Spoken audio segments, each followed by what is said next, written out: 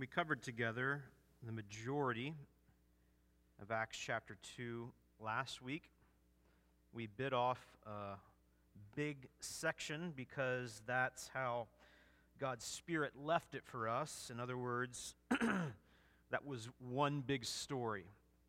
And as we work together through the book of Acts, we're going to do our best to pay attention to the form in which it was written. These truths were written down for us in story form. They were real events, and so we go back and look at what God did and how His people responded.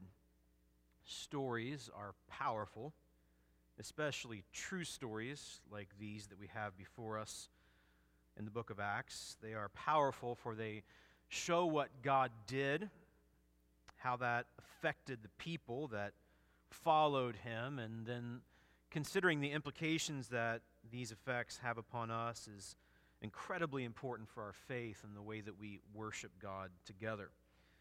So we started last week at the beginning of chapter 2 by talking about this idea that hope was dawning.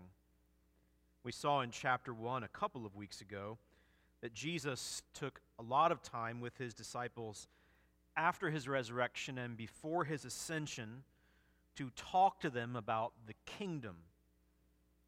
We saw in their response to Jesus as He was ascending to go back to be with the Father that they still had some misunderstanding as to what the kingdom was. Part of this was due to their ignorance. Part of this was due to problems within their own hearts.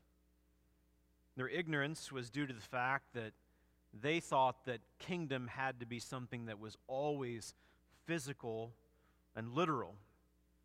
The problem in their hearts was due to the fact that they wanted to be vindicated for whom they had followed and what they had given up.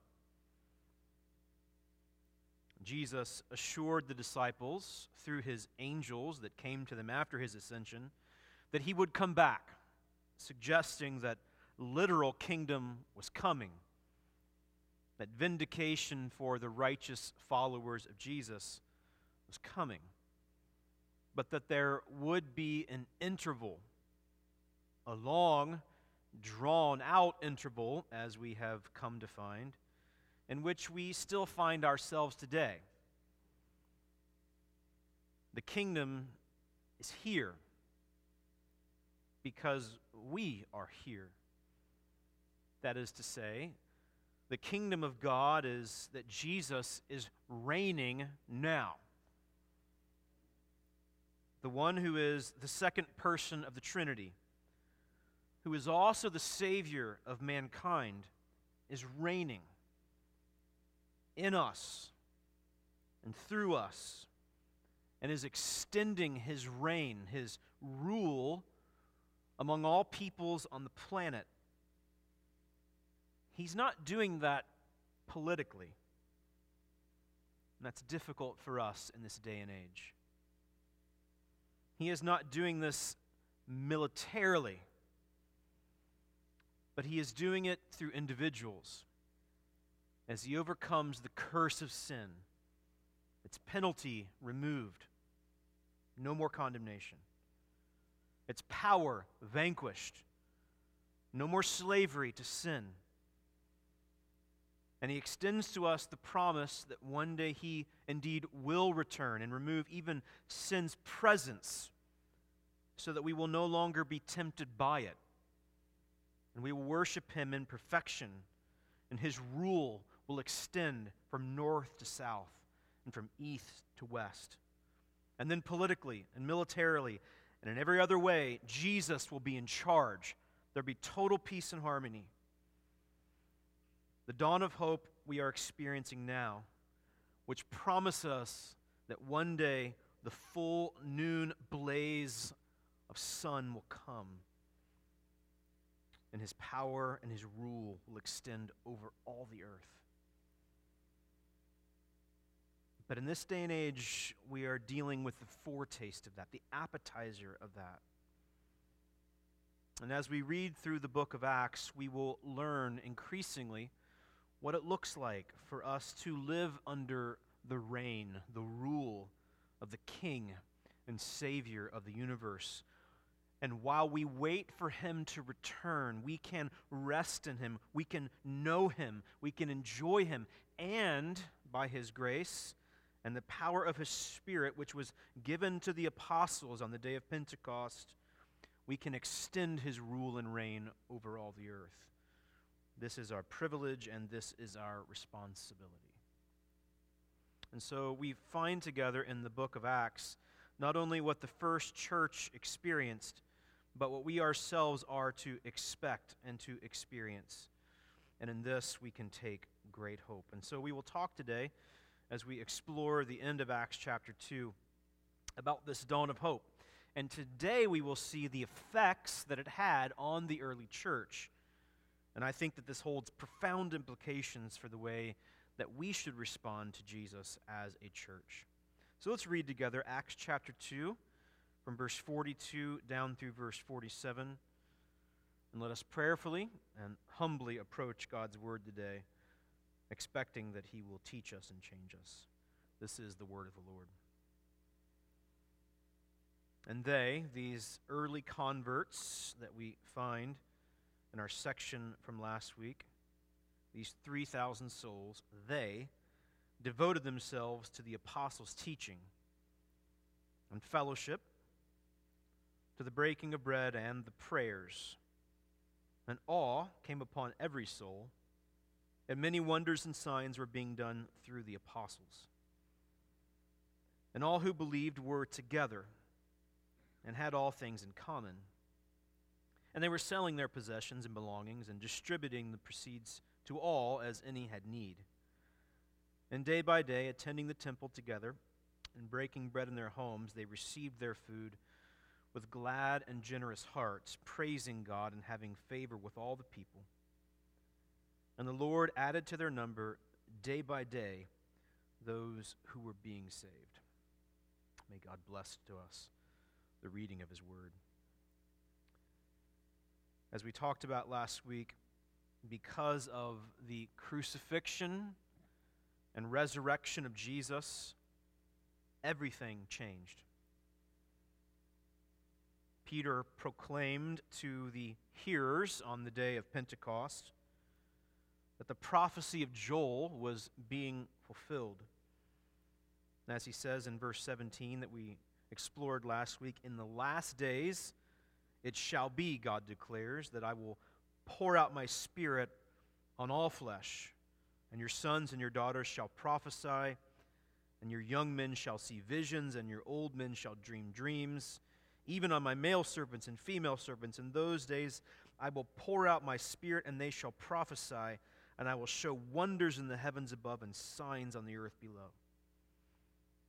The sun shall be turned to darkness, and the moon to blood, verse 20. Before the day of the Lord comes, the great and magnificent day, and it shall come to pass that everyone who calls upon the name of the Lord shall be saved.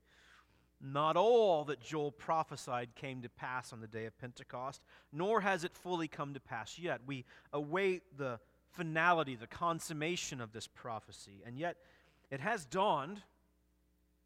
The initiation of this has come. This is the age of universal salvation. Now, hear me, I do not mean by that every person on the planet will be saved. But I mean by that the gospel is for everyone, for all peoples everywhere. This will not just be a Jewish gospel. This will not just be a kingdom for the Israelites. This will be for all peoples everywhere. Through Jesus, God will extend his reign throughout all the earth. And as sin is overcome and worship is restored, the kingdom of God continues to break in. The dawn of a new age, the last days had broken in through the crucifixion and resurrection of Jesus. The age of the domination of the Spirit, indicating the reign of Jesus, was coming and is now still with us. And so we still live in this dawn of hope. And as I suggested to you last week, if we were to use the metaphor of a clock, the dawn comes at, let's say, 6 a.m. the light breaks over the eastern horizon. That was Pentecost. The full blaze of the sun, high noon, where we will experience the fullness of Jesus' reign, and he will literally come back and restore all things. We await that. Where are we on that clock today? I have no idea. I can say that we are beyond where the apostles were. That makes sense, right? But what does 2,000 years equal on God's timetable, his redemptive plan? I don't know. I cannot tell you. I won't even pretend to suggest. But the full blaze of the sun's heat and light, the restoration of all things, hope fully present, it's coming. And the truth of the matter is, for us, while we walk this earth for 7, 8, 9 decades, most of us, we're recognizing two seemingly different truths that are held in tension. The first is that life seems to be very long. I think you feel that in some ways when you're younger, perhaps. When you're 18, 19, 20, you want to be a grown-up. You want to get past college and get a job and have some money and have a spouse. You're probably not thinking about kids yet at that point, but you want life to move along, and it seems like it's going to drag on forever. And then you turn 30 and 40 and 50, and you look back and you think, how did life move along so quickly? And so these two truths are held in tension. In some ways, life seems interminable, like it'll never end.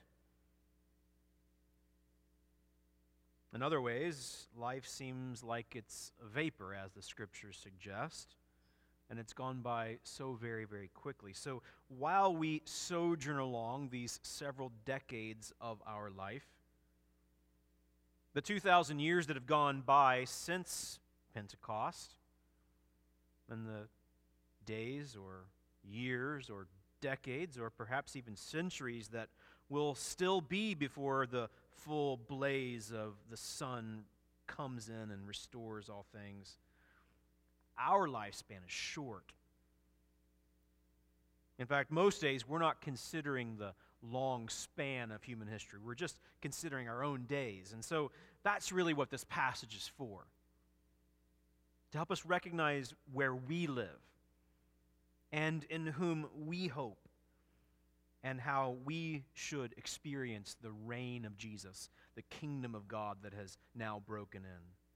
So we, like the apostles, and we, like these first 3,000 converts, have been affected by the crucifixion and resurrection of Jesus, the initiation of the last days. And just like these first believers who experienced the profound effects of all this, we too have experienced these profound effects. But not just initially in salvation, we should experience them progressively over time. We upon whom the dawn of hope has broken, we who can see that the darkness has been pierced by the light of Jesus, by the hope of the gospel, the effects upon us have been, should be, and will be profound. And so we will explore those things together today in Acts chapter 2. If you can look back upon your initial salvation, you may remember what transformation took place. Now, this may be hard if you were converted at a really young age, and perhaps if your memory was a little bit fuzzy. The initial transformation for a 5 or 6 or 7-year-old is often not as dramatic as it might be for one who is converted in their 20s or something like that. For those of you who are converted perhaps a little bit later in life, you may give greater testimony to the initial and amazing transformation that took place. I suppose, based upon my best understanding of my story and my understanding of the gospel that I was converted at the age of 7. I was almost 8. I was at a campground out in Colorado sitting around a campfire with my parents. I had heard the gospel, I'm sure, thousands of times by that point. And I trusted Jesus through my parents praying with me and leading me once again to Jesus. I think it was August 7th, 1984. For those of you who are older than me, that doesn't seem that long ago. For those of you who are much younger than me, that seems like long ago, like BC times. But regardless, it was a while back. I remember things changing after that. But as I got into my teenage years, so 6, 7, 8 years beyond that, things weren't a lot different for me. In fact, I was living pretty horribly. I was chasing after all kinds of idols. I wanted to be happy. I was struggling with wanting to be popular at school, with struggling with the wrong friends and the wrong activities. My conscience was consistently pricked, I believe, by the Holy Spirit because I knew I was doing wrong every day in many ways.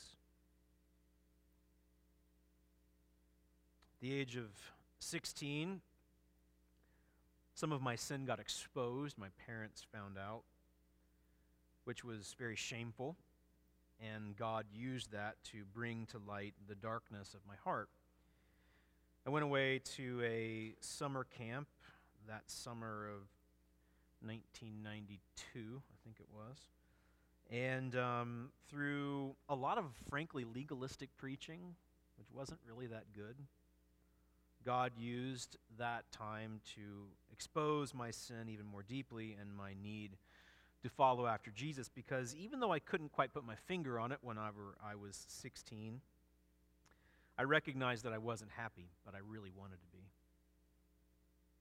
And in ways that, frankly, were not articulated very well by all that legalistic preaching I heard, I had some notion that there was a happier path, one that would both glorify God and bring me satisfaction. And so transformation happened for me in the summer of 1992. And then things have really never been the same since. I've sinned countless times since then, but I have been essentially on an upward trajectory of following after God ever since. I remember after that many of the teenagers in my youth group were similarly transformed. I think maybe a dozen of us went out to that summer camp in Colorado, ironically, which was not that far from the campground that I had been converted at whenever I was the age of 7. God does write all of our stories, does he not?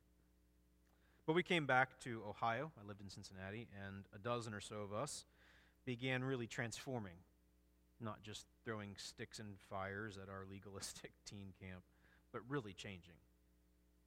We began to read the Bible together, pray together. We got a good new youth pastor, and he didn't have any kids yet, and so he agreed to meet with us several times a week. So we met on Sunday morning for Sunday school, and Sunday morning worship, and Sunday evening worship, and Tuesday night Bible study, and Wednesday night youth group, and Thursday night evangelistic night. We were together all the time. And then on Fridays and Saturdays, we stopped going to football games, a lot of us, and we would just hang out and eat wings together and talk about Jesus and watch movies and just have fun together. We were together like 5, 6, 7 nights a week. And before too long, the adults in our group, our church, began to notice that we were really changing. And more teenagers were changing. And people were being converted to faith in Jesus and being discipled. I remember one night, one Sunday evening service in particular, we had just come off a youth retreat. I think this was the first youth retreat, or maybe the second one after that camp experience in the summer of 1992. We had had a youth retreat, and several kids had come to faith in Jesus at that retreat, and more people were being transformed. My dad, who was the lead pastor of our church, had come to that retreat, which in some ways was kind of lame because you never wanted your parents where you were doing teen things. I've been teaching youth group the past few weeks for the teenagers here in our church, and My son initially thought that was super lame, that his dad was going to be there and watch him eat all of his Funyuns and Krispy Kremes and talk about Jesus. But anyway, my dad was there for that retreat, and he saw it. He couldn't escape what was happening. And so I remember that Sunday night, he was supposed to preach. Like, Sunday night services for us growing up were normal preaching services. He sang a lot and had offerings and, preached. It was another Sunday service. But I remember, the only time I remember this from my childhood, he didn't preach that night. He was scheduled to, but he decided not to. And unbeknownst to the entire congregation, he began talking about what he had experienced, what he had seen over the weekend at this teen retreat, and how it was transforming our youth group and transforming our church. And I remember he encouraged the entire church to get down on our knees, and we did. It was a big church. And we knelt down in our pews, which are much better than these metal seats, by the way, and we prayed that God would fall fresh through his Spirit on the entire church. And for years, that church was really mightily affected by God's Spirit through what began in the hearts of a few teenagers. I'll never forget that. I have probably not since that season of my life seen quite the transformative and powerful effect on myself as I saw then. It has been more steady. Perhaps some of you can look back at your own story through your conversion or times of recommitment, though I don't really like that word so much, but growing in devotion to Jesus. Maybe you had periods of life where that was ramped up, and you can look back and have a similar story like me. That's what happened for these early believers. Certainly the 120 that had occupied the upper room, certainly the apostles who had preached, particularly Peter on the day of Pentecost, and certainly these 3,000 believers that were converted on the day of Pentecost. This was a marked day of God's movement among them. And they experienced transformative effects for the entire community. Sometimes, however, for us, as we look back on such periods, which sadly are too few and far between, we look back wistfully, fondly upon those days, wishing they might return. I would say at the outset of our time together today, we could say that they could return, and we should pray that they would, that there would be powerful, dramatic, and fresh, clear outworkings of the Spirit in and among us. We can pray for that, and by faith expect it. The truth of the matter is, for most of us, however, each day is not like this. Each day is more steady. Each day is, I dare say, sort of mundane in some ways. But we need not wait for powerful, clear, dramatic effects of the Spirit to experience these things. In other words, what I'm saying to you is that while we wait for fresh outpourings of the Spirit, revival, you might call it, it does not mean that we can't experience these transformative, powerful, special effects of the Spirit upon us and upon our community. In fact, I would argue that because the reign of Jesus is in and among us, because the Spirit is still at work among us, we can pursue these things progressively over time and experience them.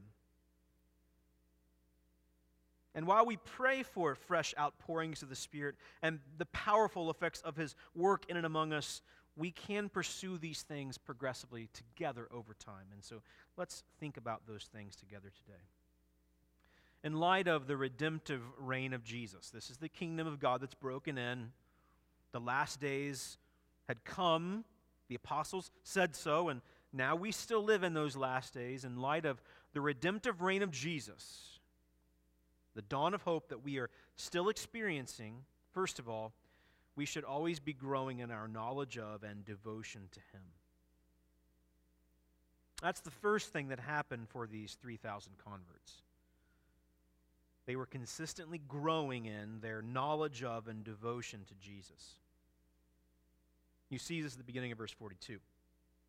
These converts They devoted themselves progressively, persistently, with all their hearts, to the apostles' teaching, first of all. Which begs the question, what were the apostles teaching? We can answer that in a couple of ways.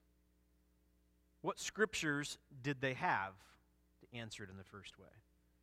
They had the Old Testament.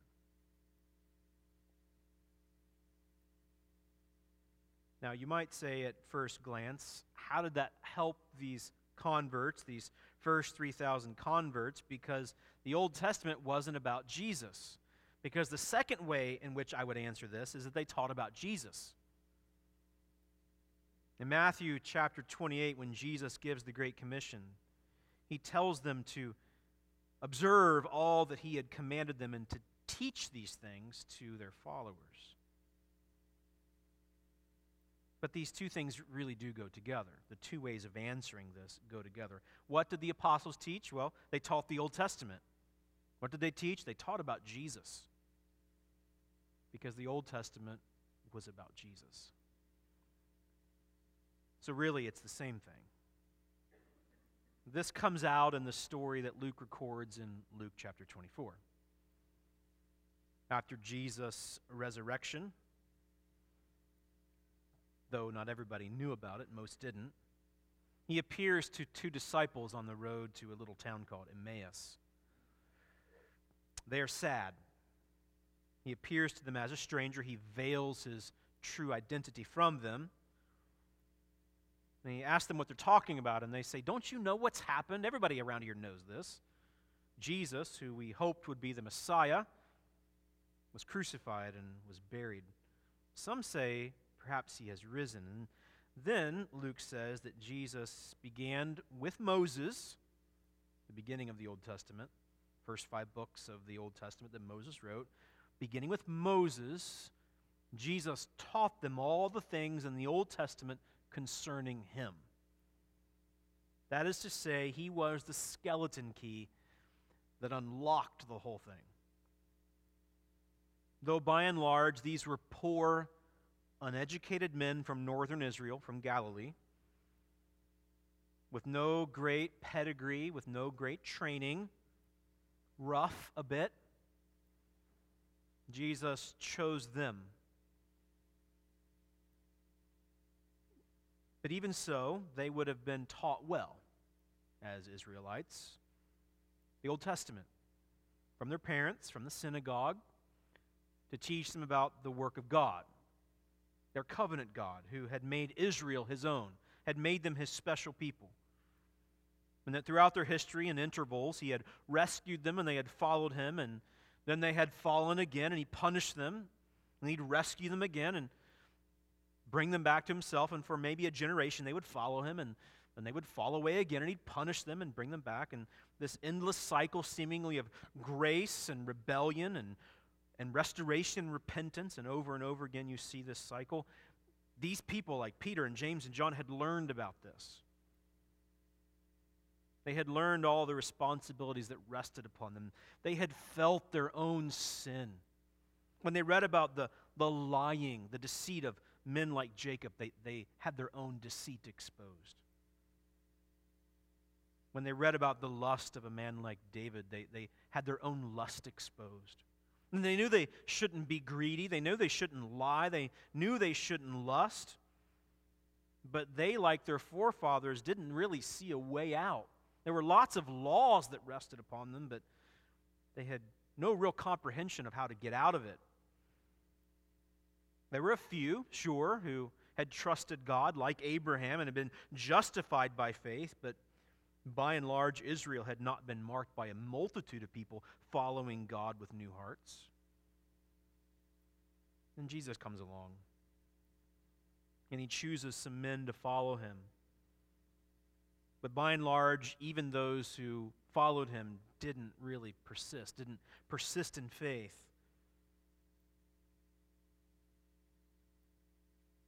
It was not going to be because of their resolve, because of their conviction that they would be devoted to their covenant God.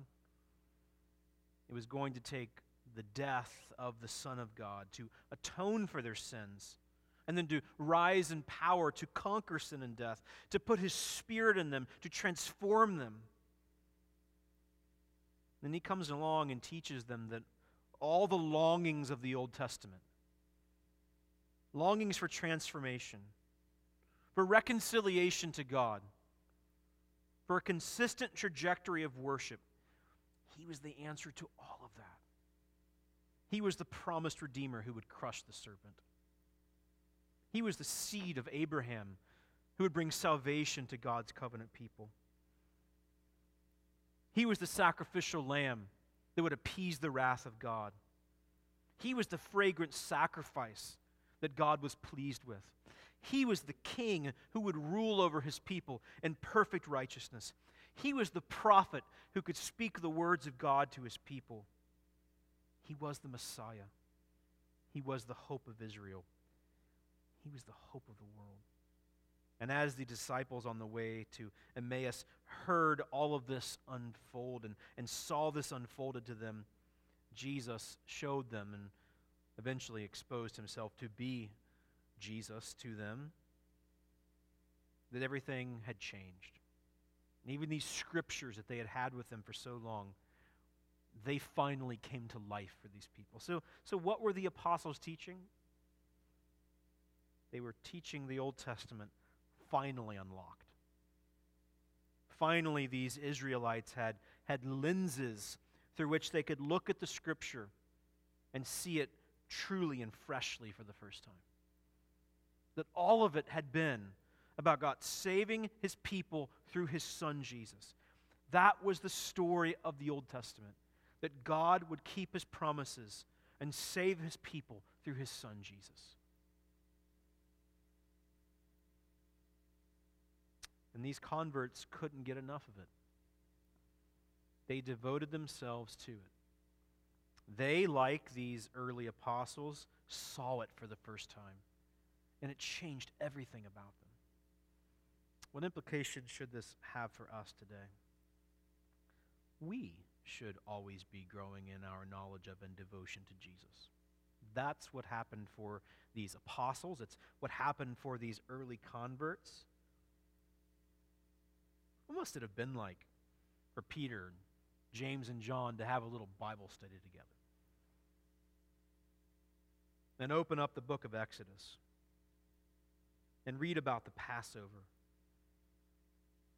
and think about the blood of the lamb that was spread on the doorposts of the home that averted for the Israelites the wrath of God, and see in that a picture of the coming Messiah, who John said was the Lamb of God who took away the sins of the world.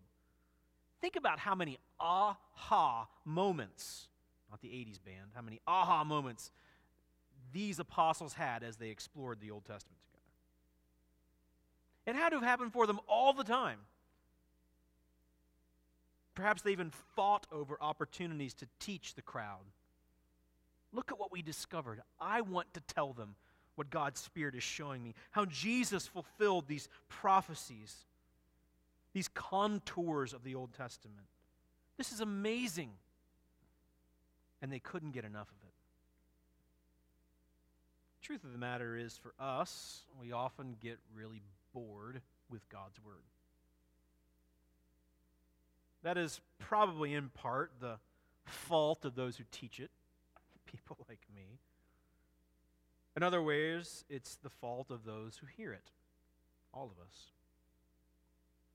We take for granted these promises, these grand promises, that there is one true God who spoke all things into existence,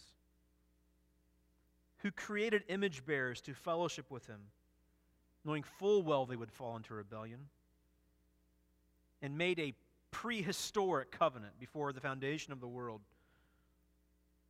with His Son through the Spirit to restore some of these image bearers to themselves, that they might know Him and enjoy Him forever. These grand thoughts. And Jesus is the one who unlocks all of that, who makes it all possible. There's some idolatry exposed or suggested by what's going on here. What do I mean? Well, The truth of the matter is, we want to believe that we can save ourselves. It's part of our nature. We are self-righteous to the core.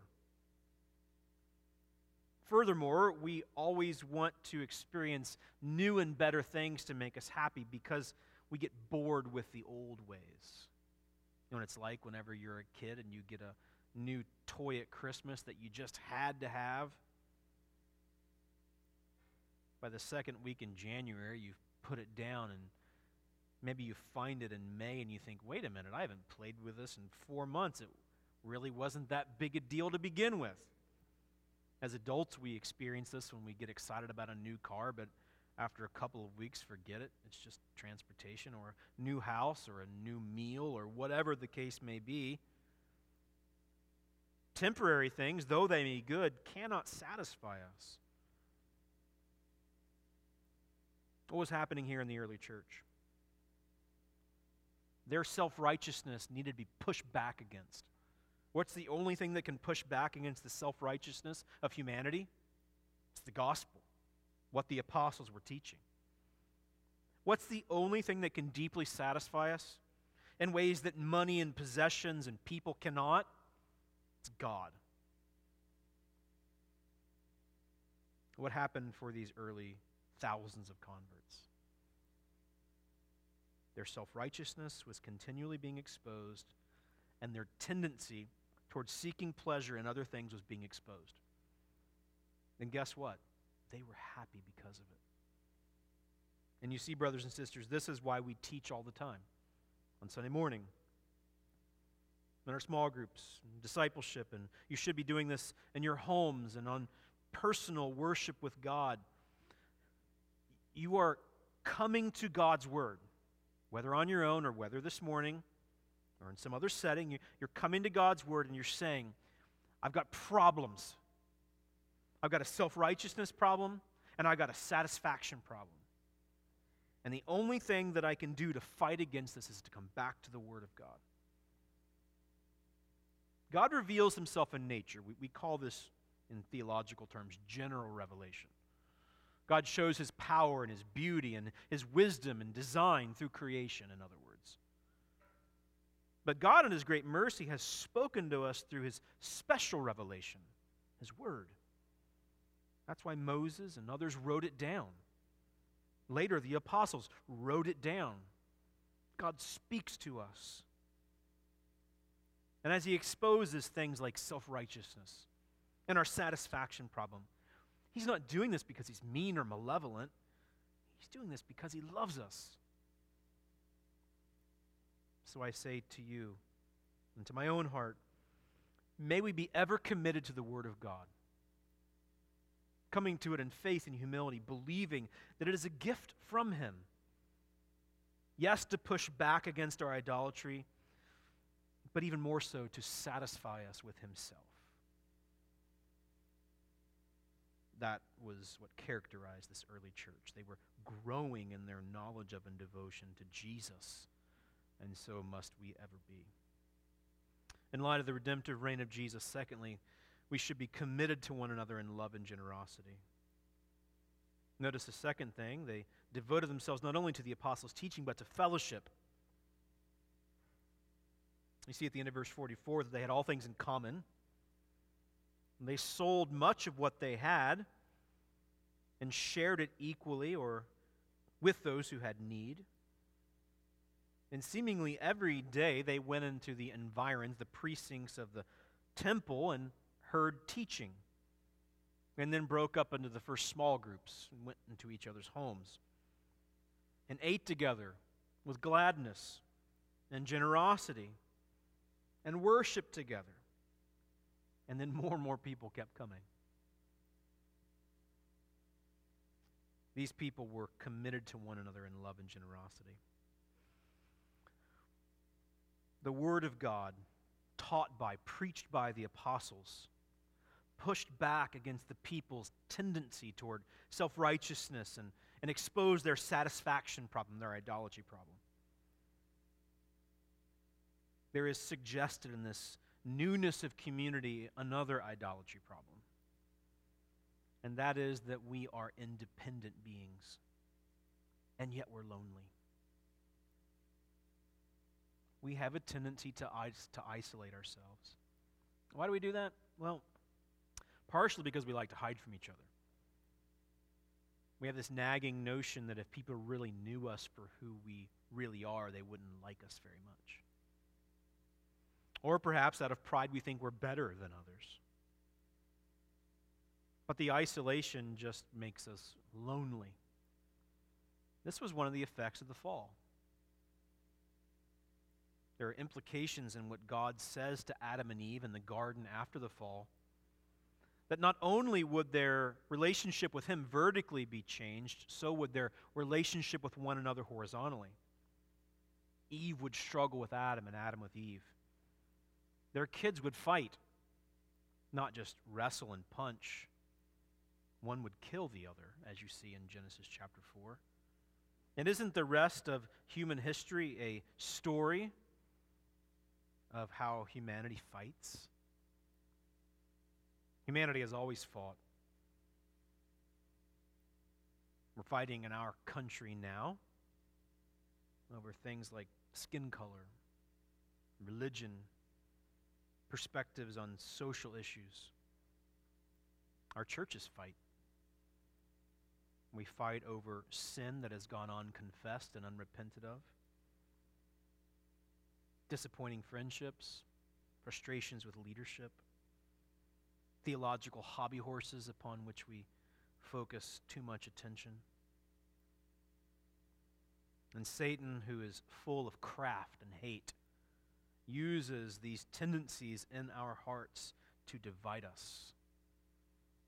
And then we think we don't need each other, and perhaps we would be better without each other, and then we lose our devotion toward one another.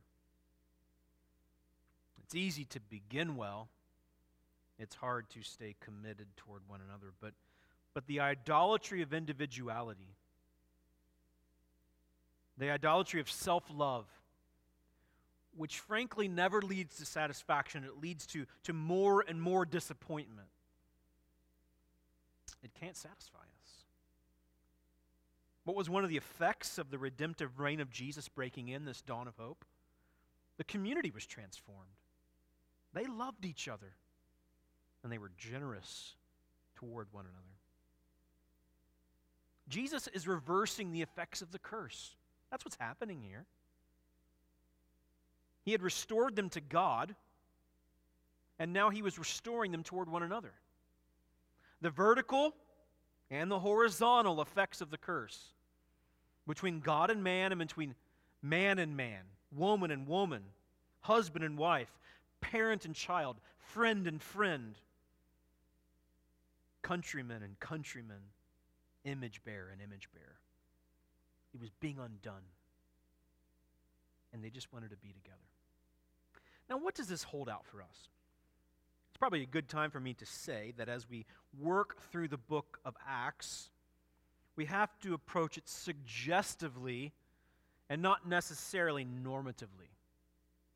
That probably just flew over a lot of people's heads. Let me explain to you what I mean by that. I don't think what this means is that we have to build a replica of the temple somewhere in Lewis Center. And every day at like 3 p.m., we create some sort of American siesta, and we show up together and hear a 45-minute exposition on how the Old Testament points to Jesus, and then we go to each other's homes and have a meal together, often accompanied by communion and prayer, and sing and give to the poor and make sure nobody has any needs. That would be a literal normative approach to this passage. That's not what this is calling us to. This is recording what God did and how His people were affected by it. But there are principles here. There are suggestions here.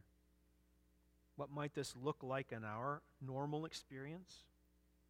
As Mark prayed earlier, that we would be together with some measure of regularity. Now, for most of us, probably not every day.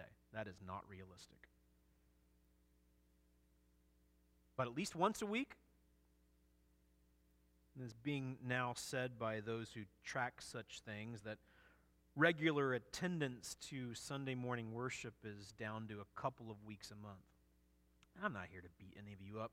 Those of you who've been going to our church for a long time know that, if anything, I undertalk these things. I'm not here to make you feel guilty, but I am saying that your love for God and toward one another will be affected by how often you are together. So be together. Try to be here on Sunday. To hear apostolic preaching. I'm not an apostle, but I'm telling you what they said. To be with each other. Try to be involved in a small group.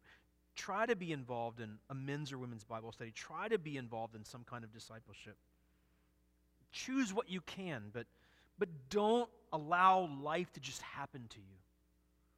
This is one of the great problems of the American lifestyle, is we let life happen to us. And we wake up months or years later and we have regrets. We're not happier. We're not more satisfied. We might have more money.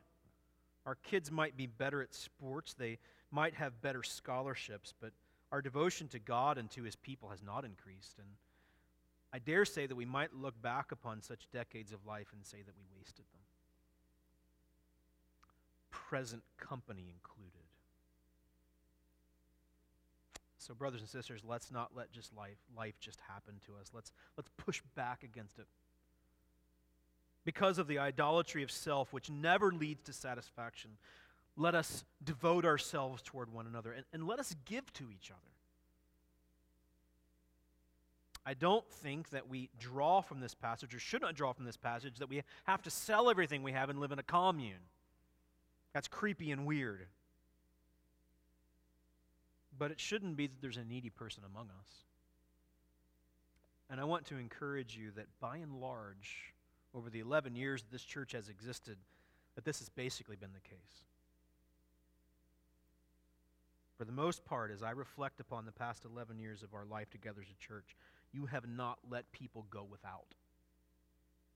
This is an indication that you have had the dawn of hope exposed into your heart. You believe this. But let it ever be so. Let it ever be that we are paying sensitive attention to those around us. Now, does this mean that everybody will always have all the same things? No. There's going to be wealthy people among us.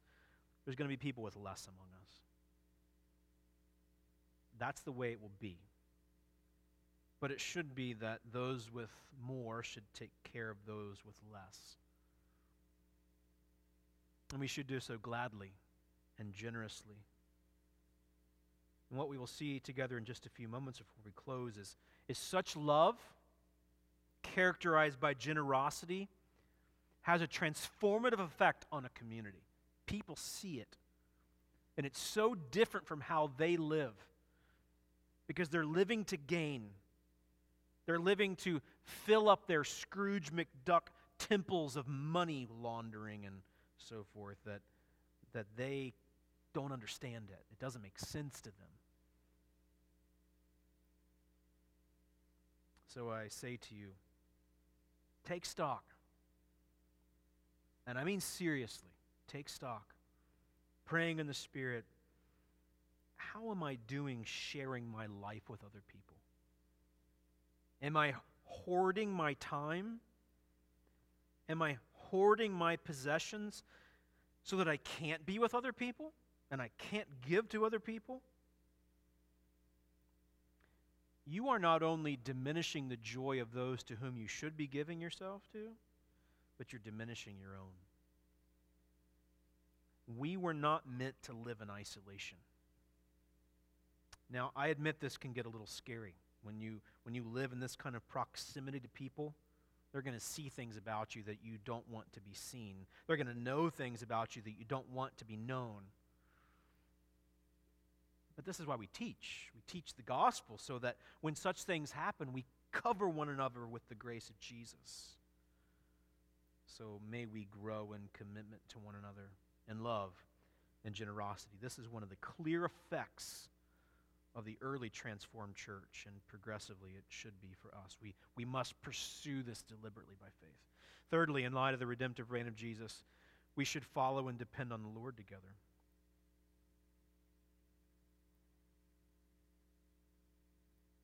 You notice that they broke bread together and they prayed together. Some have suggested that this means communion, the Lord's table, that they did this every day. This is a more general term than that. What this probably means is they ate together a lot. Now, to be sure, in the early church, when they took communion, they had a meal together. Greg Adams, one of our elders, is constantly encouraging the elders to do this more regularly, to occasionally at least, maybe once a quarter, have communion that is accompanied by a meal. Paul suggests that this is what the early church did in 1 Corinthians chapter 11, that they ate together and then partook of communion together. So sometimes they went together, but sometimes they didn't. The idea here is they fellowshiped together. And notice they prayed together. There's a definite article in front of the word prayers, the prayers. This means that some of their prayers are probably set for them, like the Psalms or the Lord's Prayer. I suggest to you, if you'd get distracted in prayer, use the Bible to help you pray. The prayers. There are great prayer books out there you can use to help you pray. I can suggest some of those to you if you'd like. The idea is they didn't just get together and have a meal, but often their meal was accompanied by communion together. And often it was accompanied by prayers. And notice in verse 47, when they were together, they praised God. This means that their fellowship was deliberate. Now, this doesn't mean that when you have somebody over to your home on a Saturday evening that you have to have like a devotional time. It doesn't mean you can't, though. The idea is that they were together pursuing God. Again, suggestive for us. We may not do it exactly like they did it. Probably not every day. But we probably could stand to be together more. We probably could stand to pursue hospitality more.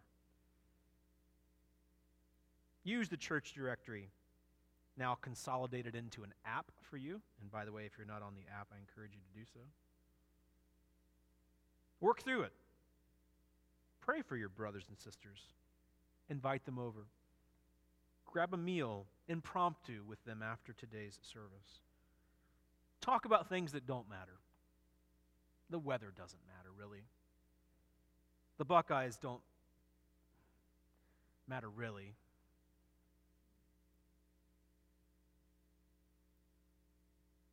Jesus matters. So talk about things that don't matter, and then talk about things that do.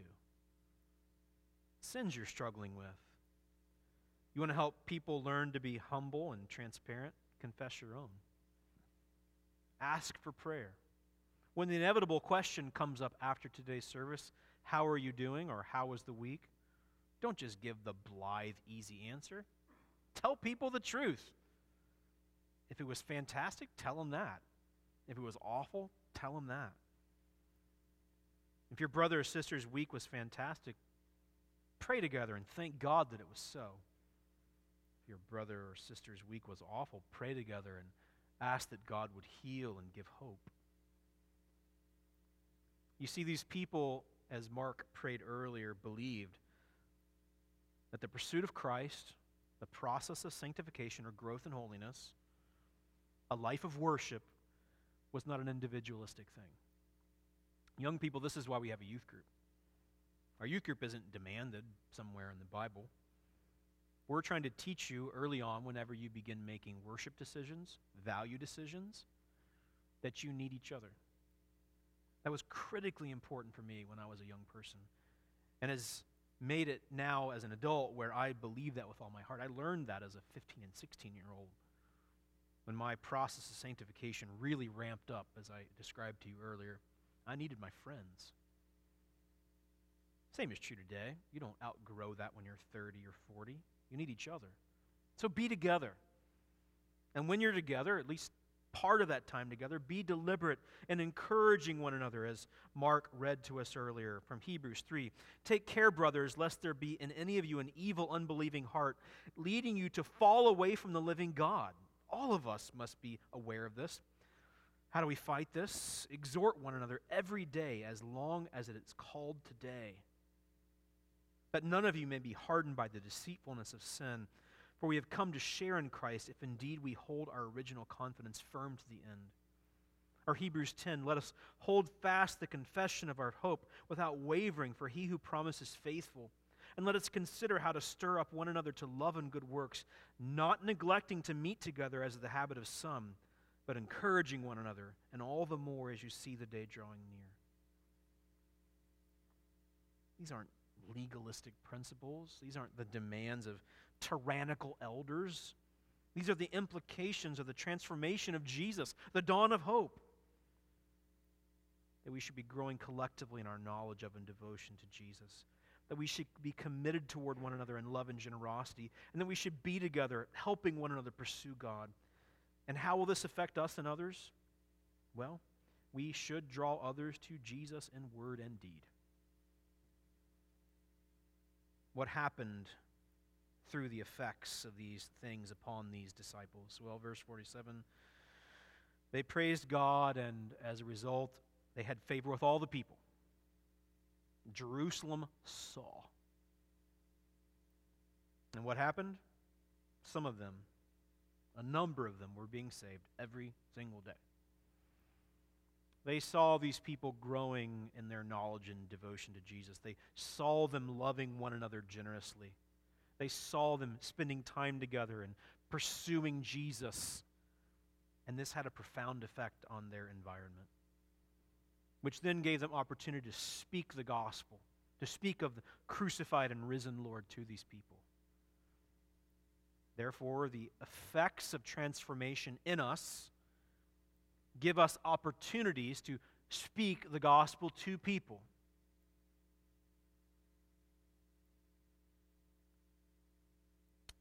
The evidences of this dawn of new hope, the reign of Jesus, the kingdom of God breaking in our lives, should have profound impact on our environment. So I ask you once again to take stock. I suggested to you earlier in our liturgy that one of the signs of maturity in Christ is that we will be consistently considering our sin and repenting of it, coming to Jesus who constantly and faithfully forgives. Are our lives having a salt-like, a light-like effect on our community? Then we must repent and go back to these effects that should be showing up in us. Are we growing in our knowledge of and devotion to Jesus? Are we committed toward one another in love and generosity?